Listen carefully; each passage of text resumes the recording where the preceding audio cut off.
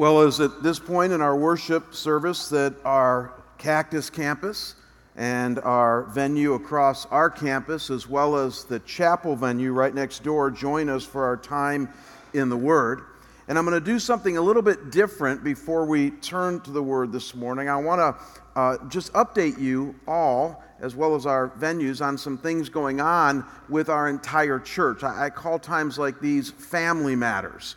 If you've ever grown up in a family, and most of you have, you know there's a time when you're invited into the living room to deal with family issues. And, you know, sometimes they can be really ominous things, and then other times they can be really good things. And so if you're wondering, here's the good news, it's really good things going on at our church right now that I want to just make sure we're all aware of, that we're communicating in a very, very timely way. And so there's two things I want to make us all aware of.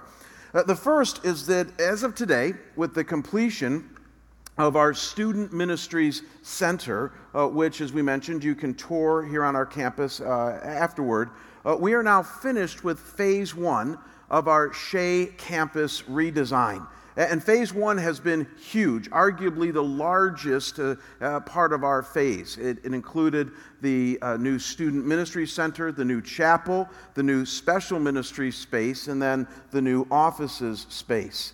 And after this, we're going to be embarking on Phase 2, which we've already started, which is in the center of our campus, which will be the new children's ministry space, doubling our children's ministry space, complete with a cafe off the back for fellowship space and food and things like that. And then, when that's done, next summer, we're going to embark on Phase 3, which is going to be remodeling the Shea Sanctuary here, or worship center, and then also adding enrichment class space.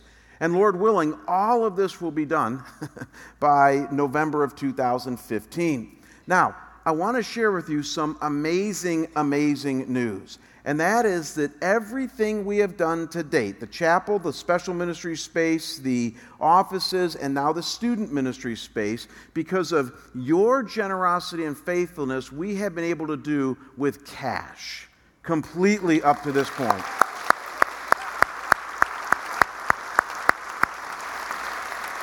And here's what's really cool. There's a lot more we could add to that. We're going to be announcing next month how part of our Compelled by Grace campaign was building a ministry center in Jenin, Israel. We did that for cash. We did our Cactus campus before this campaign. Yep, you can clap at that.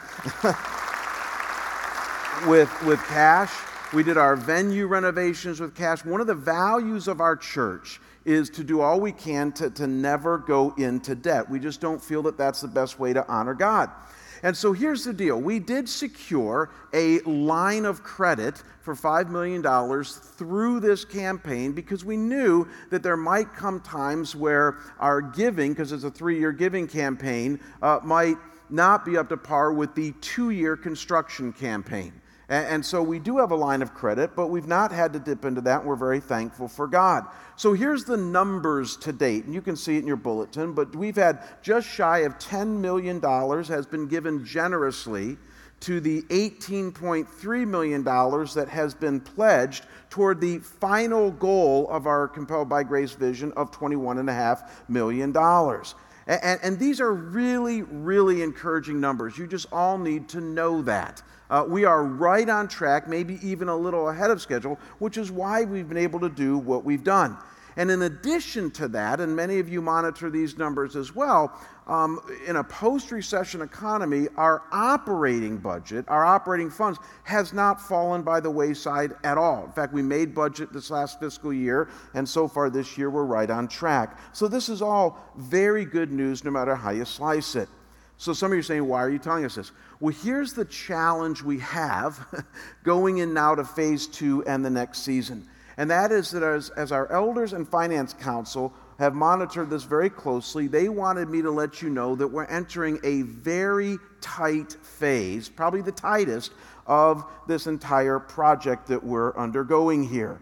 And so that's why in the bulletin you will notice that we try to communicate like crazy to keep us on track for where we need to be financially at each step of the process. So again, we've had almost $10 million given. By the end of September, we need to be at about a total of $11 million. By the end of the year, a total of about $13 million. We do that just so that we're all on the same page and communicating. And yet, even with those goals met, here's the most important thing I need to share with you this morning on this topic. There still is a predicted probability that we will at some point in 2015 have to draw on our line of credit, for the simple reason that it's a 3-year giving campaign that we're only a year and a half into, and a 2-year construction campaign. You can do the math.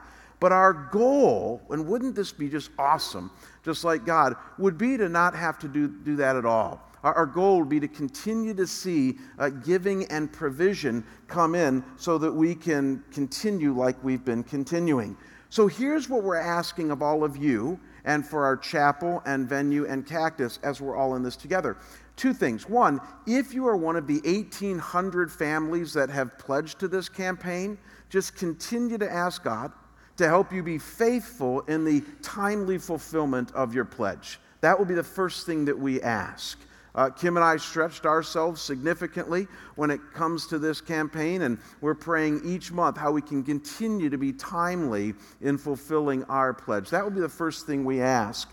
But then secondly, we would ask that if you are one of the families that maybe hasn't participated yet, even though the pledge period is over, or say you're a family that has pledged, but God continues to bless you, we're asking you to consider giving a one-time gift to what we're calling Close the Gap.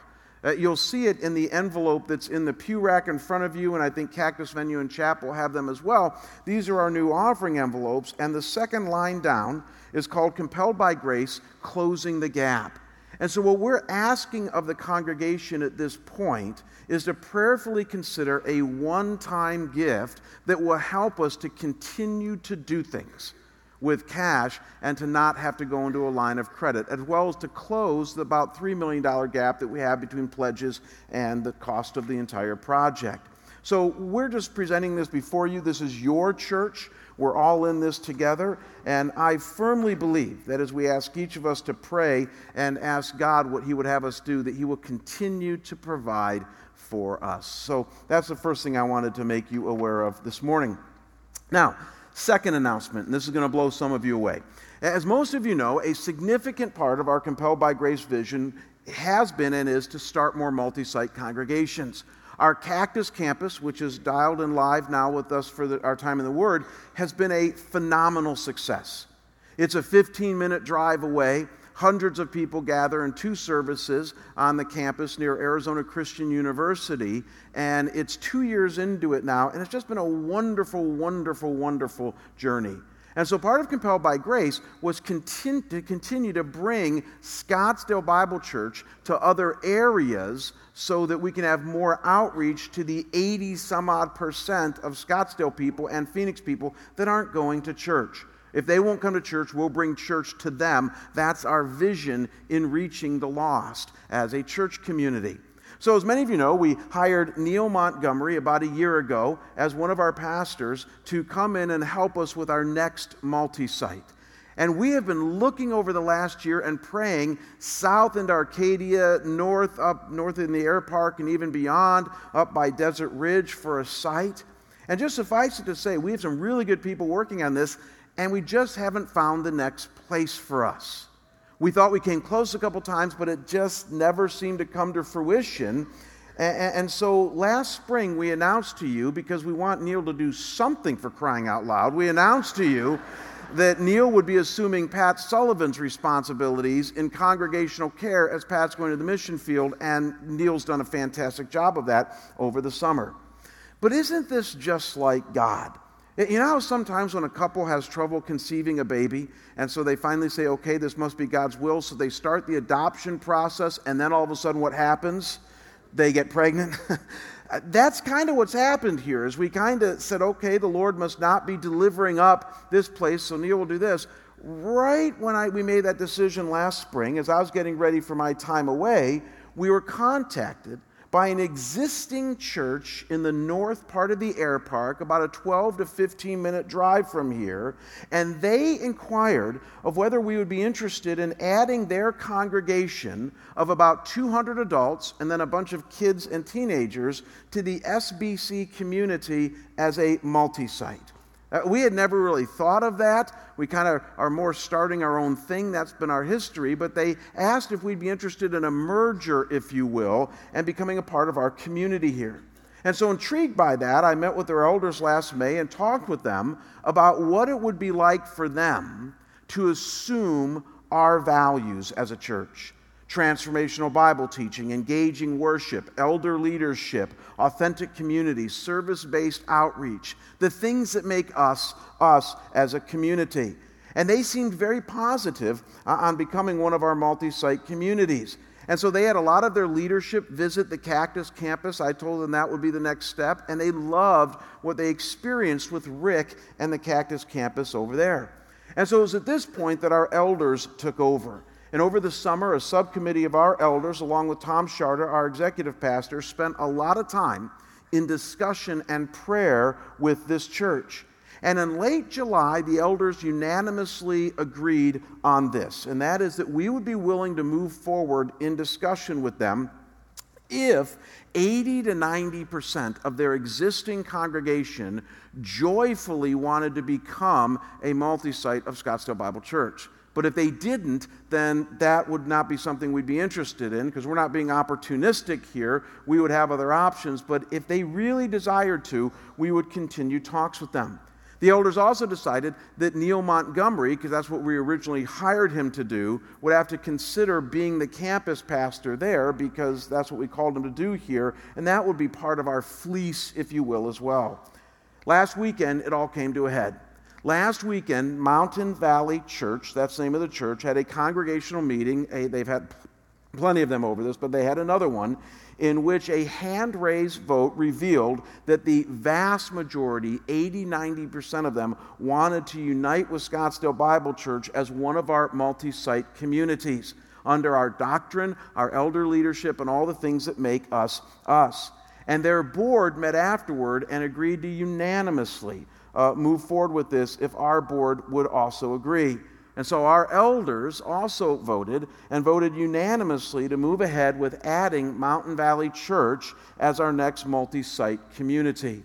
And so that's what we're announcing here this morning, is that we are going to be uniting with Mountain Valley, and it's going to become Scottsdale Bible Church, Mountain Valley Campus.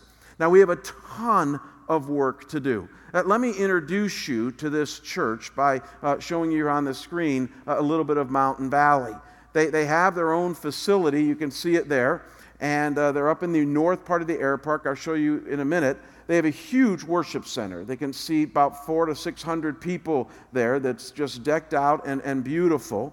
They have a full children's ministry space that's age appropriate. They have rooms for junior high as well as senior high. In fact, this is their senior high room that's pretty cool.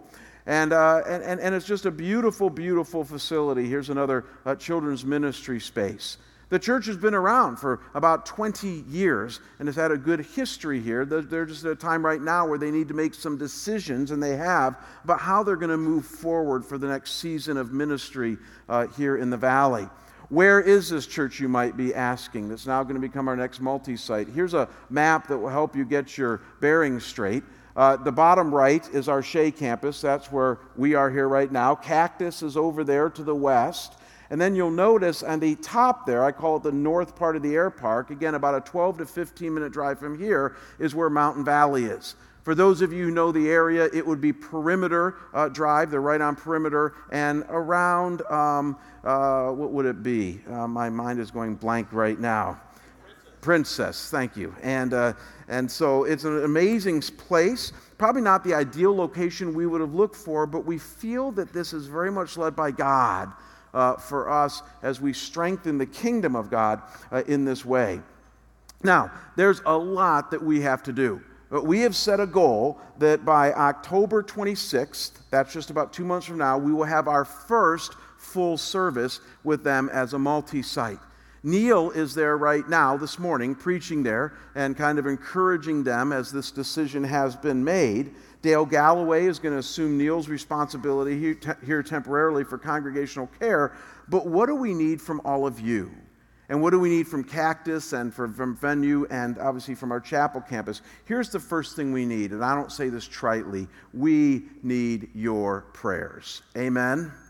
Let's take another run at that. We need your prayers. Amen?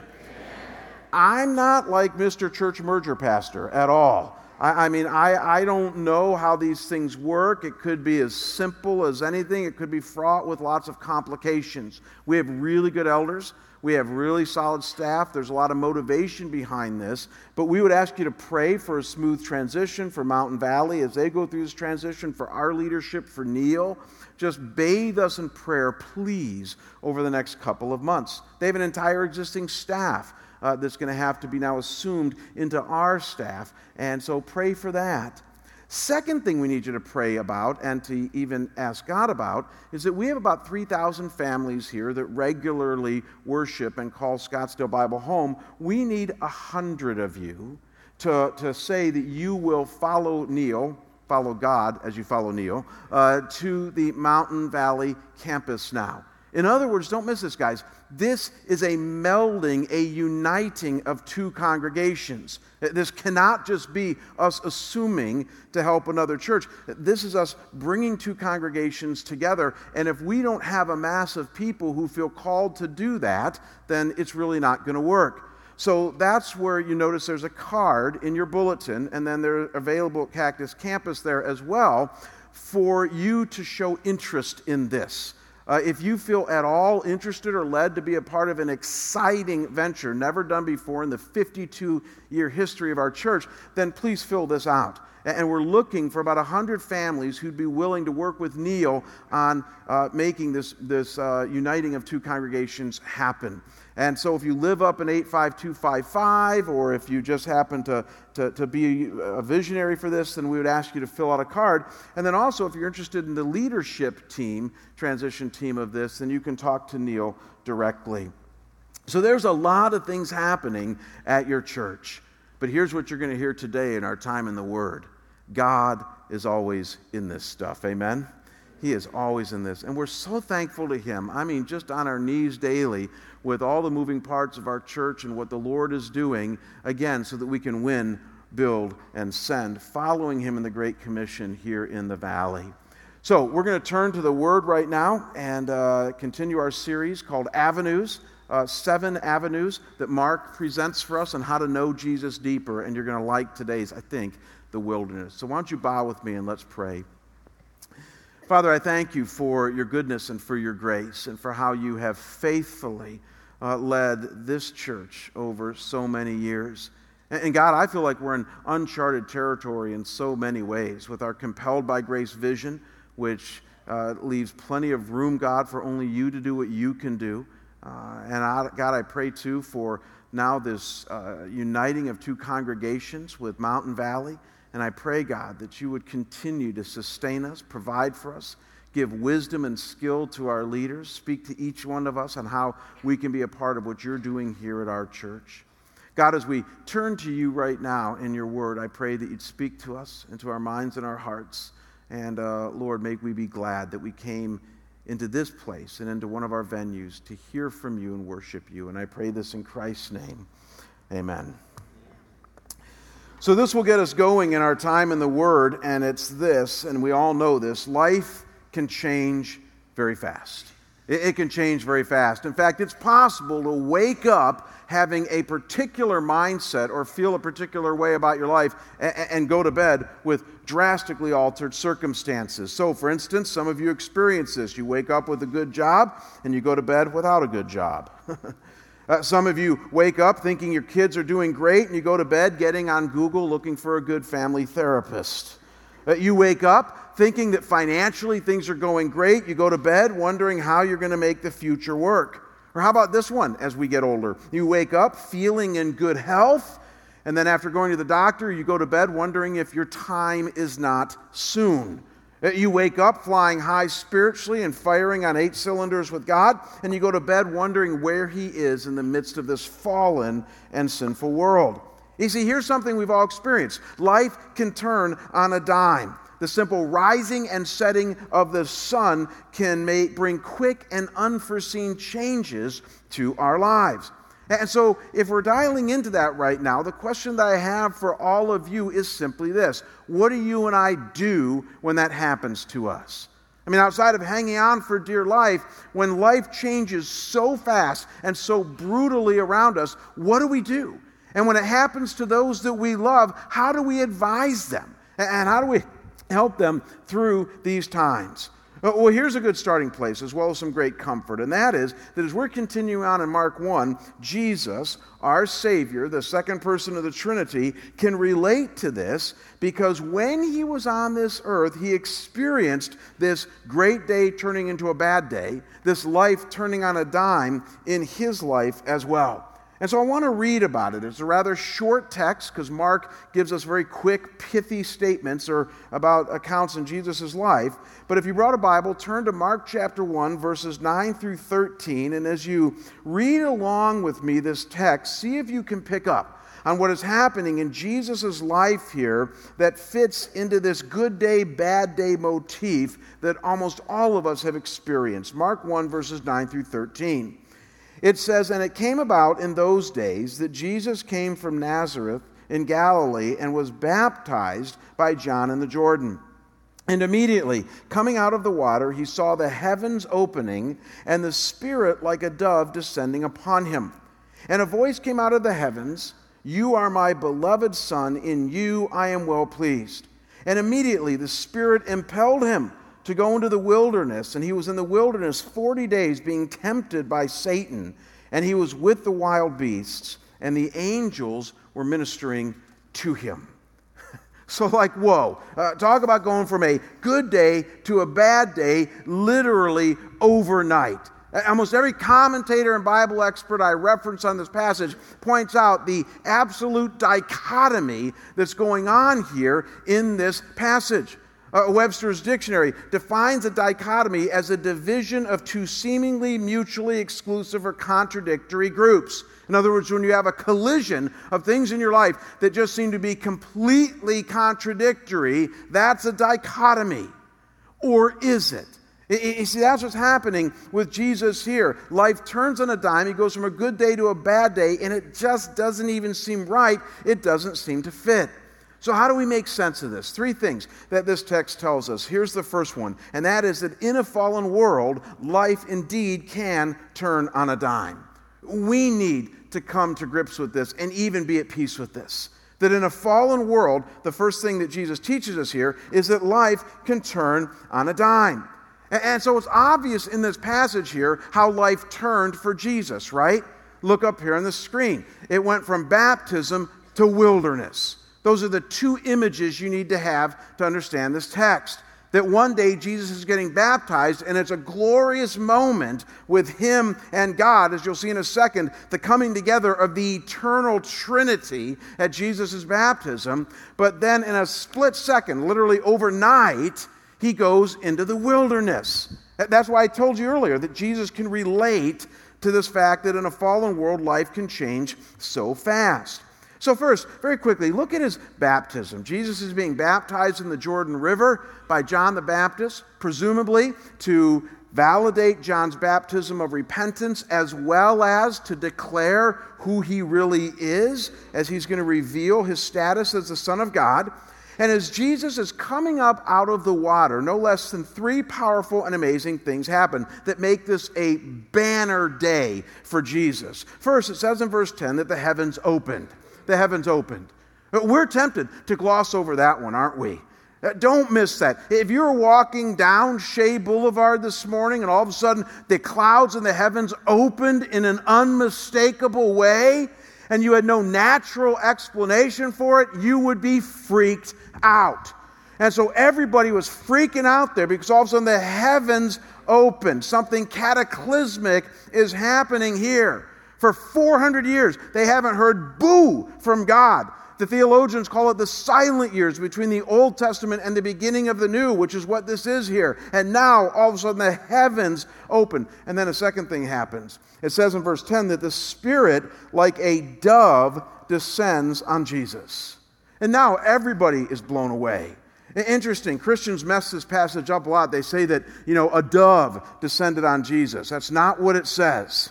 It says that the Holy Spirit, resembling a dove, descended on Jesus. But the heart of it all is that the Holy Spirit was descending upon Jesus. That kind of reminiscent of Genesis chapter 1, verse 2, where it says the Spirit is hovering over early creation, just about ready to do something that will blow away everything, and that is shape the universe and the earth. And so Jesus is coming up out of the water here. The heavens open, and the Trinity of God is coming together. You have the Son being baptized. You have the Spirit descending upon the Son. And then a third thing happens here. And that is, it says in verse 11, a voice suddenly speaks. And who is that voice? It's God the Father, the first person of the Trinity. And speaking profound words of affirmation, he says to Jesus, "You are my beloved Son, in whom I am well pleased." And you got to believe people are passing out about now. God makes it very clear. Don't miss this. This isn't an eternal statement that God the Father is making. He's not conferring sonship upon Jesus here. He's stating what already is. You are my beloved Son. You have been for all of eternity. That's why theologians call this the Trinity, Father, Son, and Holy Spirit. All God, three persons, one God, forever, for all of eternity. God is declaring Jesus' sonship publicly here at the start of his earthly ministry. And it's an intimate and powerful moment for Jesus, no matter how you slice it. So put all this together. The heavens open, the Spirit descends like a dove, God the Father speaks, so Jesus sees something, he hears something, and he experiences something that makes this the most glorious moment for Jesus on planet Earth, as well as for the whole kingdom of God. I want you to think of your best day spiritually. Maybe the day that you came to Christ, or the day that you got married, or when you finally were able to have victory over a sin that's been nagging you for years. Think of your best day spiritually. I don't mean to demean it, but it's nothing compared to the three persons of the Trinity coming together on Jesus' baptism day.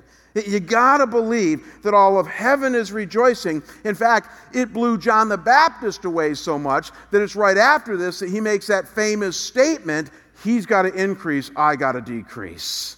That's the context of that, right? Like he's going, I thought I was something before this. I got to get out of the picture now, because this is God doing what only God could do. And it's a hallmark day for Jesus. But then Mark uses a phrase that reveals the dichotomy here. And it's such an important phrase, but it's so easy to do a drive-by with it. And it's a two-word phrase. In verse 12 there, it's the phrase, and immediately. Do you see that there in verse 12? And immediately. The word literally means directly, straight away. The NIV translation says at once. It simply assumes one thing: no time gap occurring at all. Something is turning on a dime. Something's happening right away. And what is that? Jesus goes into the wilderness. He goes into the barren, lonely, rough, raw wilderness.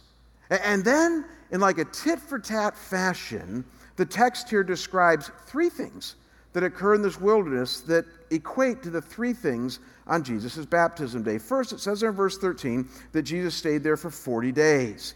Mark and Luke tell us he didn't eat for 40 days. Dial into that one. Some of you men get grouchy when you miss one meal. Imagine missing 120.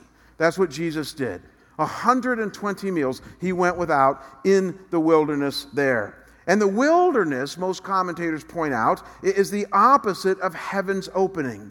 When the heavens opened and allowed God to shine through, the wilderness was a barren wasteland void of anything that would be life-giving.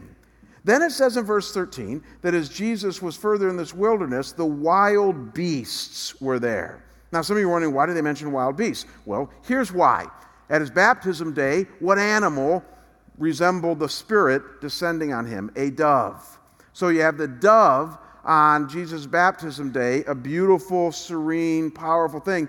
And then equating that, you have wild beasts here. And I think we all understand that when it mentions wild beasts, that's not a positive thing.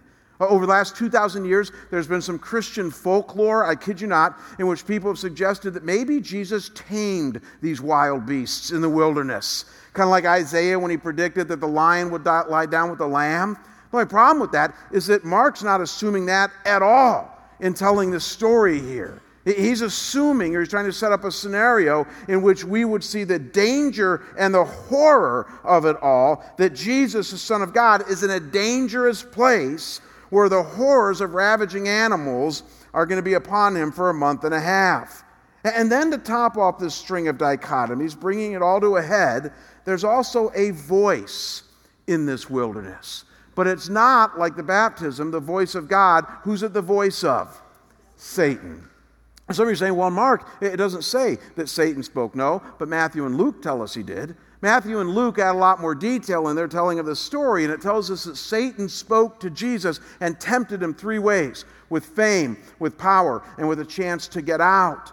And so the baptism, you have God speaking to Jesus. In the wilderness, you have Satan speaking to Jesus. Don't miss this, folks. Life is turning on a dime.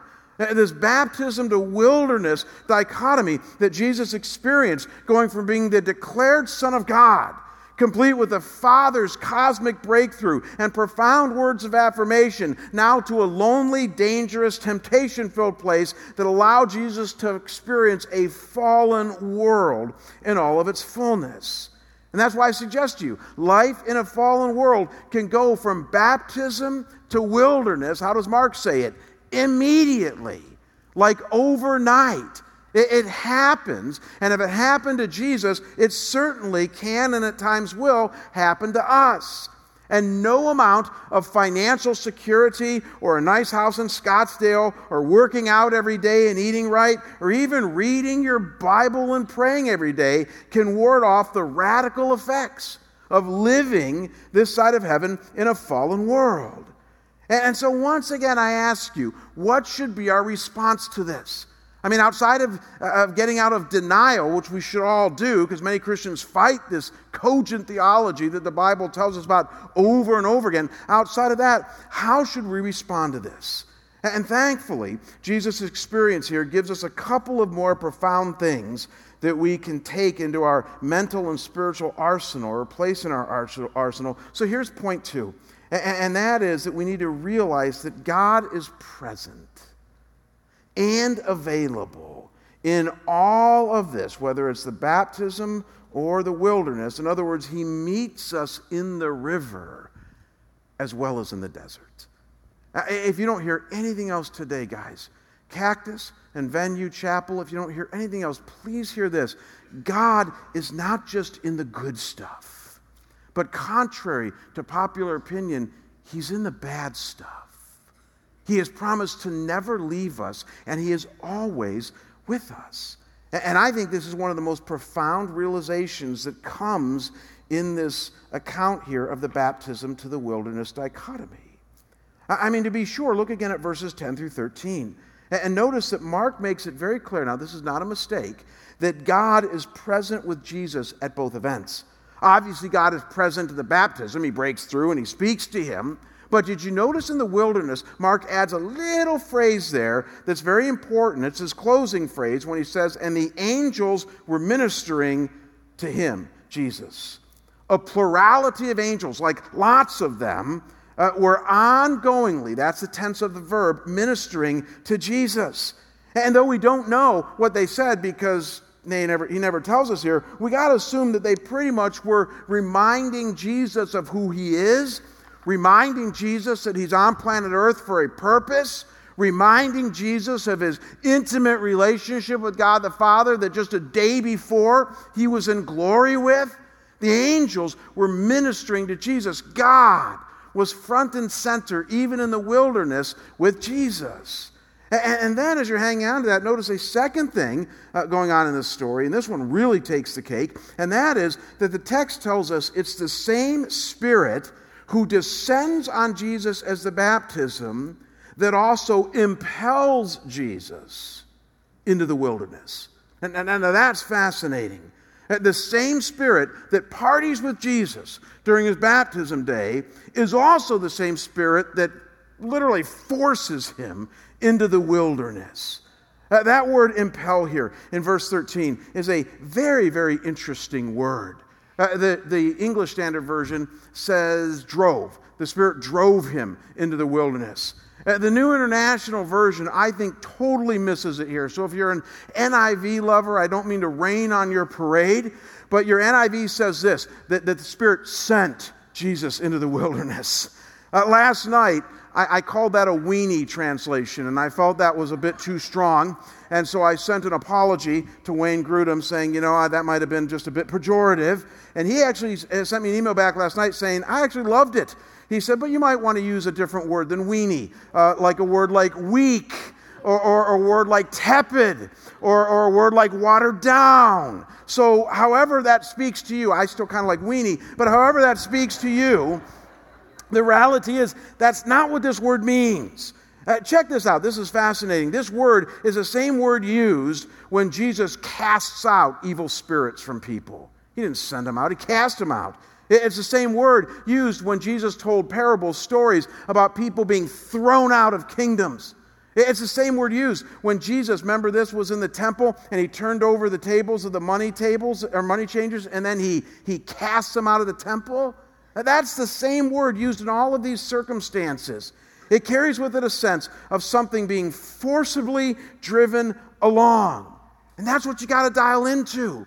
The same Holy Spirit that gently descends like a dove is the same Holy Spirit in charge of sending Jesus, driving Jesus into the wilderness. Because it's all part of God's plan. It's all part of his sovereignty and his care. The same Spirit was in the baptism and in the wasteland. So put this all together. God is present in the baptism and wilderness. We have angels and God's voice at the baptism. It's the same Spirit that's in charge of guiding and driving Jesus in this. And so please see, now here's where a lot of Christians go wrong. Please see, what God was most concerned about with Jesus is that Jesus would have a rich sense of God's presence in the midst of the wilderness as well as in the baptism. You see, when we're in the wilderness today, you know what we want God to do? Take it away. Get me out of this place. Fix it. Do something, God, that's going to make this wilderness go away. God didn't do that for Jesus. He did better. He said to Jesus, in the wilderness, I'm going to give you myself. In the wilderness, I'm going to give you a rich sense of my presence, the Spirit driving you in there, the angels ministering to you in it. And that's what makes the difference here. That's the avenue. That's what we're talking about in this series. That's the avenue to knowing God, is that in the wilderness, and don't miss this, guys, you can find his presence. And though some of you say, big whip, his presence, I want the problem gone, you don't get it. It's his presence, a sense of his peace and his goodness, and that he is with you, that your soul is longing for more than anything else. It is. I mean, there's lots of things that can fix and take away your problems, but only God can give you his presence. And it's in the wilderness, it's in the difficult times in life that we experience God most profoundly. You know, one of the reasons that this is so important for you and me today is that Christians have a really wacky theology today. I know no one ever says it like I'm about to say it right now, but I hear Christians insinuate this all the time. I hear Christians basically follow the world's logic when they suggest that good things in life mean God. In other words, you get blessed, so you praise God for it. But bad things in life, well, that's Satan, or that's the flesh, or that's the world. And though certainly bad things in life can be caused by Satan, they can be caused by your own flesh, they can be caused by the world. That's good theology. To have this overly simple mindset that good equals God, bad equals not God, is downright dangerous. because you rob yourself of the avenue that God is also in the bad and that God is also in the wilderness. Again, he's not saying, isn't it great you live in a fallen world? He's grieved by it too. But he's up to something in it if, as we'll see in a minute, you get your theology right and open yourself up to the reality that he can be trusted as well in the wilderness. Now, this has actually been a life theme for me. I've been preaching this for 25 years as a pastor, 30 years as a Christian. And a few years back, when I was at my last church before I came to Scottsdale here, so it must have been about a decade ago, I was preaching one day on this idea that God is also in the difficult times. And our worship pastor at that time, a wonderful man by the name of Stephen, caught on to this idea that God's not just in the good stuff, he's in the bad stuff. He had experienced enough of that himself. He and his wife had adopted 3 racially mixed kids, which sounds so wonderful and altruistic, but you try it. It's a difficult road. He had his own issues with his family and growing up and all these things, and so Stephen had experienced some of the difficult parts of life, and this idea that God is in all of it, especially as a worship creative arts guy, really moved him. So he did what worship guys do. He decided to put a bunch of images to music to try to communicate this sense that God is in it all. And I'm going to show you the video he put together right now. And I want you to do something as you watch this. I want you to ask yourself, what do I feel as I watch this? I don't ask you to do that very often. I'm a cerebral guy, but especially for you men, what do you feel as you watch this? Does this fit your worldview? I mean, this is almost an offensive video outside of this right teaching from the Word of God. I mean, it's so counterculture to how our culture thinks. Ask yourself, how does this make me feel? And then we're going to come and make some sense of it and then wrap things up here real soon. But this is really important. So look up here on the screen, Cactus Venue and Chapel. Look up on the screen there, and let's all dial into this together.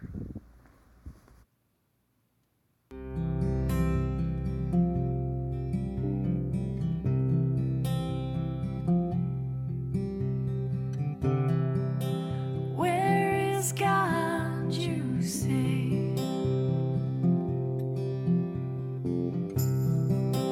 where is he today? Why when I call out, silence fills the air? I thought you said he cared.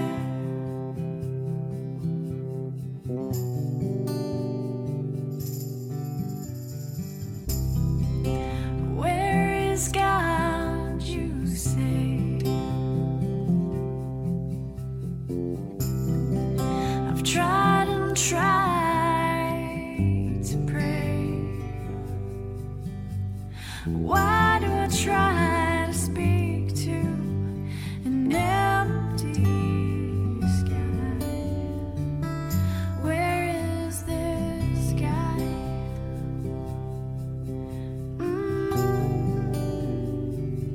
Just look at the mountains lifting the sky off the ground. The wind blowing your hair.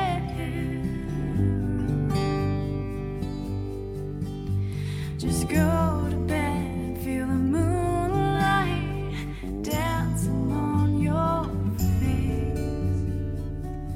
It's all for you.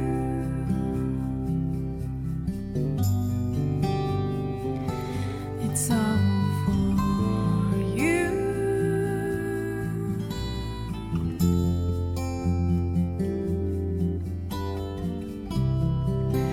Where is God, you say? I've tried and tried to pray. Why do I try to speak to an empty sky?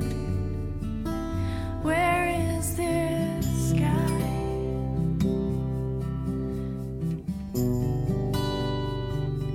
Just look at the million shades of green in the land.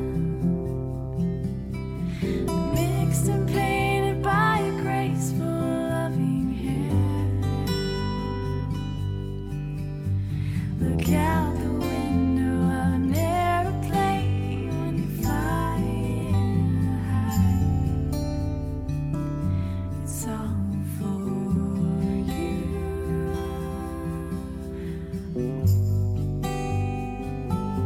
It's all for you.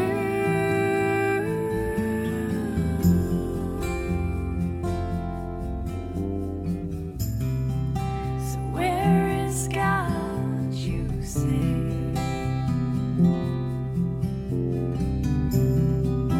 He's in the sunrise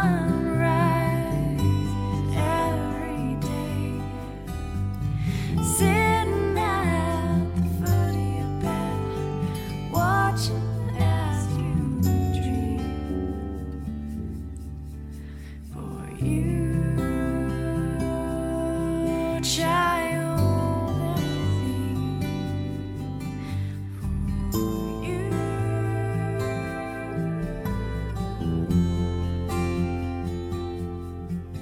child, child,